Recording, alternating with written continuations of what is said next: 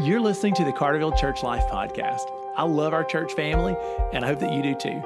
Our goal is that the episodes of this podcast would keep us connected and focused while we're scattered for our week on missions together. I hope that you're blessed by what you hear today. Hey, church family, welcome back to the podcast. I'm so glad that you've taken a few minutes to tune in. Today's podcast is a devotional episode. We're going to pick right up where we've left off in the book of Acts. I love the idea of us reading the book of Acts together as a church. We study it on Sunday mornings in our sermons, and I hope that you're reading it at home. So we're still looking at the change in Saul's life when he became Paul. When Jesus appeared to him on the Damascus Road, resurrected and fully in charge of the church, and said, "Hey, Saul, I'm the one you're persecuting." So Saul changed his mind totally about who Jesus was. Well, last week we talked about how Saul started to preach in Damascus. He went to the city in order to persecute Christianity. Once he got there, he became its best defender. And so here's what happened.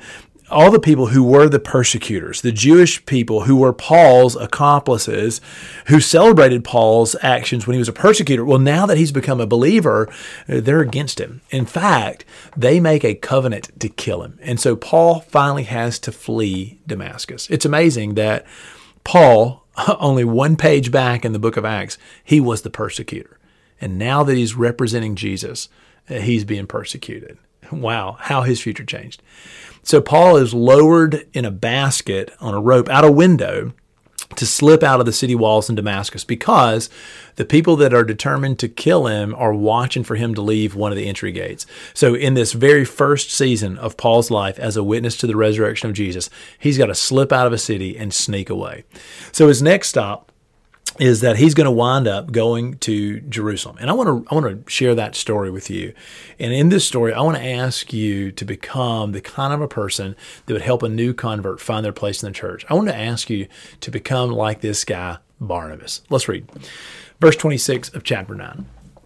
When he came to Jerusalem, he tried to join the disciples, but they were all afraid of him, not believing that he really was a disciple. All right, we can imagine why they think that, right? Because the last time anybody saw Paul, he was persecuting the church.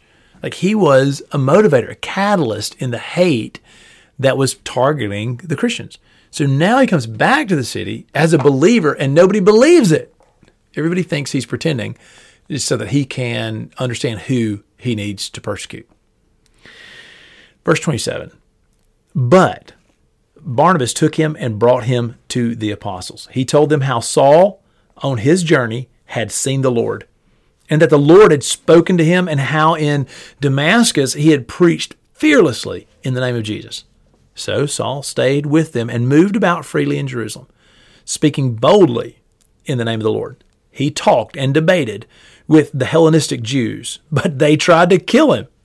When the believers learned of this, they took him down to Caesarea and sent him off to Tarsus. Then the church throughout Judea, Galilee, and Samaria enjoyed a time of peace and was strengthened. Living in the fear of the Lord and encouraged by the Holy Spirit, it increased in numbers.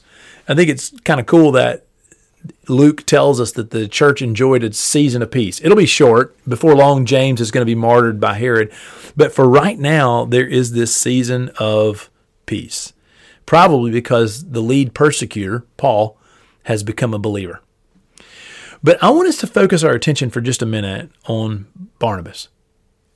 So while Paul is trying to remake himself and find his place in this new church, he'd burned a few bridges in his old life, right?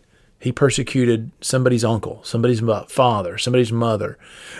Somebody was so offended by things he said about Jesus, they would not ever be able to accept him in the church. So Barnabas sees Paul and comes beside him and basically leverages his reputation to endorse this person that God was working in. And then Paul becomes accepted. And what's the result? Well, Paul gets to preach in the streets of Jerusalem. He gets to defend the resurrection of Jesus. He becomes a bold witness. It's amazing to me that no doubt these Hellenistic Jews that Paul is preaching to, they once respected Paul as this persecutor, and now that he's not on their side, I would imagine that they absolutely can't stand him. They probably see Paul as a traitor. We've got to understand that when Paul became a believer of Jesus, in a very real way, Like he gave up all the things that were trophies in his past. He writes in his letters and says he considers the things that he once boasted about, he considers them, as dung or refuse. Like that all the things that were his accolades, like they are totally turned inside out. And that was really true if you think about it. So for Paul, everything that he was before he left Jerusalem, it's totally changed now. His friends likely are becoming enemies.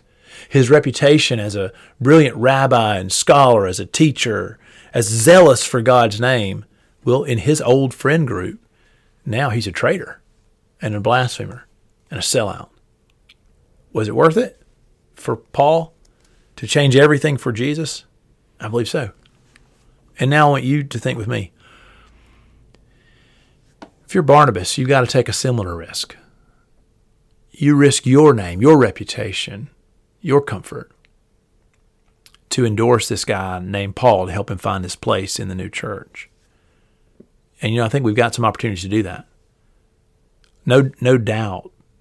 We look at people who have given their life to Jesus, and for some of them, everything has changed. Their friends have changed. Their priorities have changed. Their goals have changed.